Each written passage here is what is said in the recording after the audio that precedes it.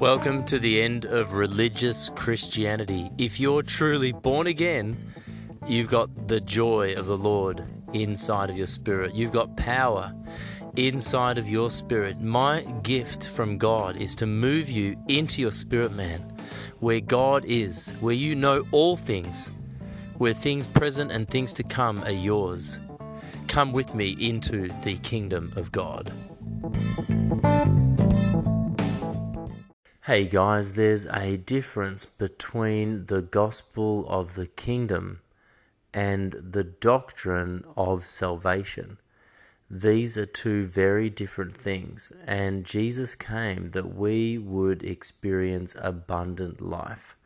Abundant life is when we meet the Counselor, when we meet the Holy Spirit, when we are baptized in the name of the Father and of the Son and of the Holy Spirit. We find our lives when we lose it. We get when we give. Jesus told us that this is abundant life. And Jesus Christ is leading us to the Father. Everything he did was in the Father, as the Father was doing it, as the Father was saying it. And he taught us that the kingdom of heaven is within us. The kingdom of heaven is within reach. The kingdom of heaven is at hand. In fact, every message he preached was the message of the kingdom. And we need to understand the word of the kingdom. Jesus said, those who understand the word of the kingdom will bear fruit 30, 60, and 100 times what was sown. So if you see somebody on the street and you heal their physical body, they are still going to hell. They are still possessed by the devil, because John says, and the Bible says, that if they don't have the Holy Spirit, then they are not his. That the whole world is under the sway of the evil one. That we need to be transferred from darkness to light. But if you share the gospel of the kingdom of God and plant inside of that person, into their heart, the word of the kingdom of God, they are born again. If they receive the word on good soil, Jesus says, they will produce 30, 60, and 100 times. So you are a great threat to the devil when you preach the gospel of the kingdom of God. It is this gospel message of the kingdom of God that displaces the devil. When that person receives the word, they become possessed by the Holy Spirit. Paul says we are owned by God. We become his property. We lose our lives. We are the temple of the Holy Spirit. We inherit God, and God inherits us. And the Father, along with Jesus, freely gives us all things. Paul says we have things present and things to come, and that all things are yours. In fact, Jesus says you will judge the angels. Rather, Paul says you will judge the angels. Did you not know? Jesus says you will sit on my throne, as the Father allowed me to sit on his throne. That's in Revelation chapter 3. John says that he gave us the authority to be children of God. And this is the gospel of the kingdom of God. It is a family. God is our Father. Jesus is the first brother, the firstborn of many brothers and sisters. Jesus prayed that the Father would make us one with God. That's the message. That is Jesus who said that. Now, when Jesus sent out the disciples, he sent them out with one message. He sent them out with the message of the kingdom of God. When Jesus sent out the disciples and gave them authority over evil spirits and to heal every disease, he commanded them as the king of the kingdom of God. He commanded them to go and to proclaim with words and actions the kingdom of God by speaking the word of the kingdom of God and allowing the Father and the Son and the Holy Spirit to confirm the words with powerful signs and powerful messages, powerful wonders. So, the message of the word of the kingdom of God is a government, it is a country, it is a sign and a wonder, it is a power ministry. It is a ministry of signs and wonders. Jesus said, you know the kingdom, you know the Spirit, he's like wind. You don't know where it's coming from or where it's going, but you see the evidence of it. He said the kingdom does not come with careful observation, but the kingdom of heaven is within you. And so he's talking about the Holy Spirit. He's talking about the Holy Spirit. I want you to understand something today. The message of the kingdom of God is a lifestyle that you live. It is a demonstration of the power, of the authority, of the dominion, of the influence of another government. When an ambassador or a president turns up to your country, he brings with him authority. He brings with him his army. He brings with him his finance. When Donald Trump went to Jerusalem, he was not there as a man. He was there and he brought his government with him. In fact, the car that he was in was considered to be the country of America.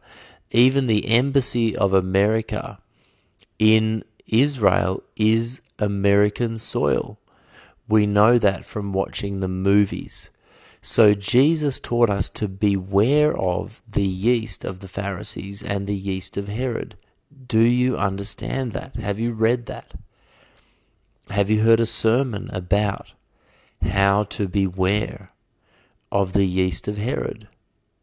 It says in Mark chapter 3 that Herod, the Pharisees and the Herodians conspired to kill Jesus.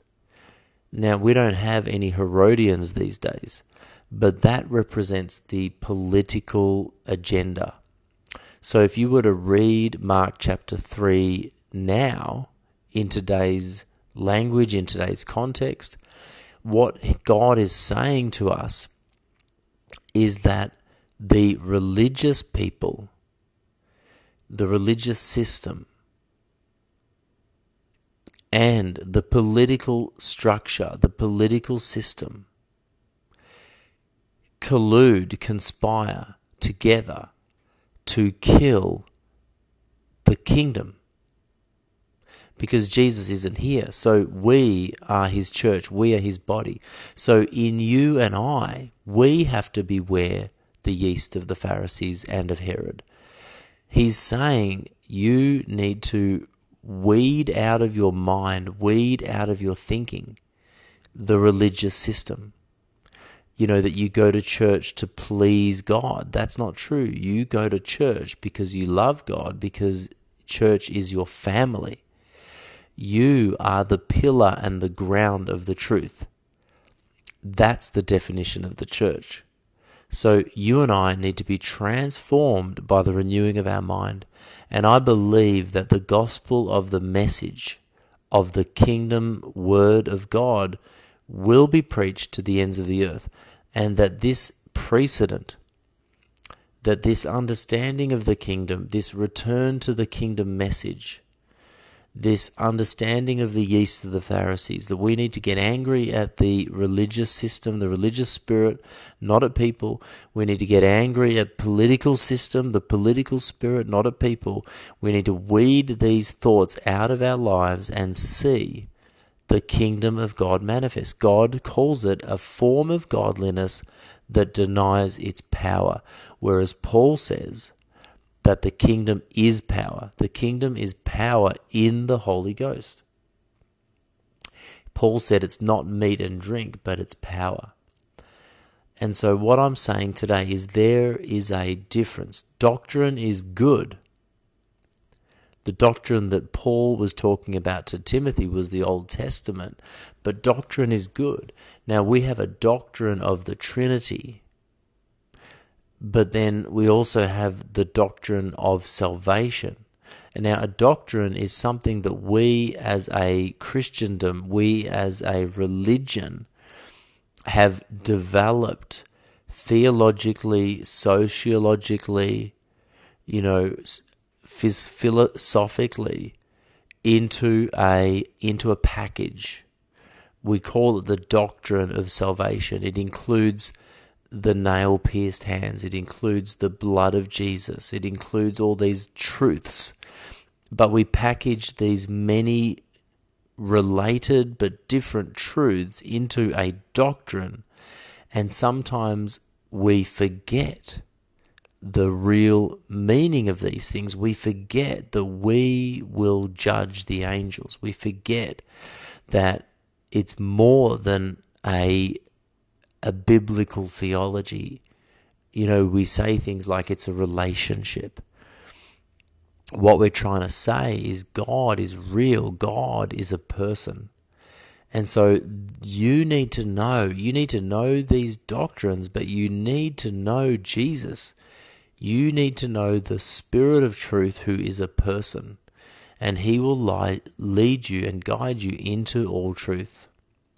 So today your study is to ask God and allow the Holy Spirit to minister to you spiritual things, because the spiritual man discerns all things. Allow him to talk to you about the difference between the kingdom of God, the message that Jesus preached, the parable that Jesus preached. In fact, every parable that Jesus preached was on the kingdom. That's the only message he had. And understand the difference between the doctrine of salvation and the message of the kingdom of God. Because if you think about it, yes, Jesus is the only way to God. Yes, Jesus is God. No, I'm not God. But he made us in his image. And he sent the disciples not to preach Jesus, but he sent the disciples to preach the kingdom of God.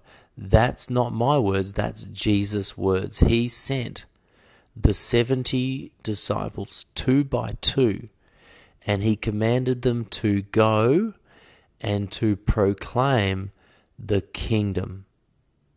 He said the same thing to the New Testament church. He's taught us and told us to proclaim the kingdom. Yes, Jesus Christ is God, he's Lord, he's King of kings, Lord of lords. No one comes to the Father except through him. It's by his blood that we're forgiven. But he is also calling us and including us in the family of God. He's including us in the kingdom of God. He's including us in the government.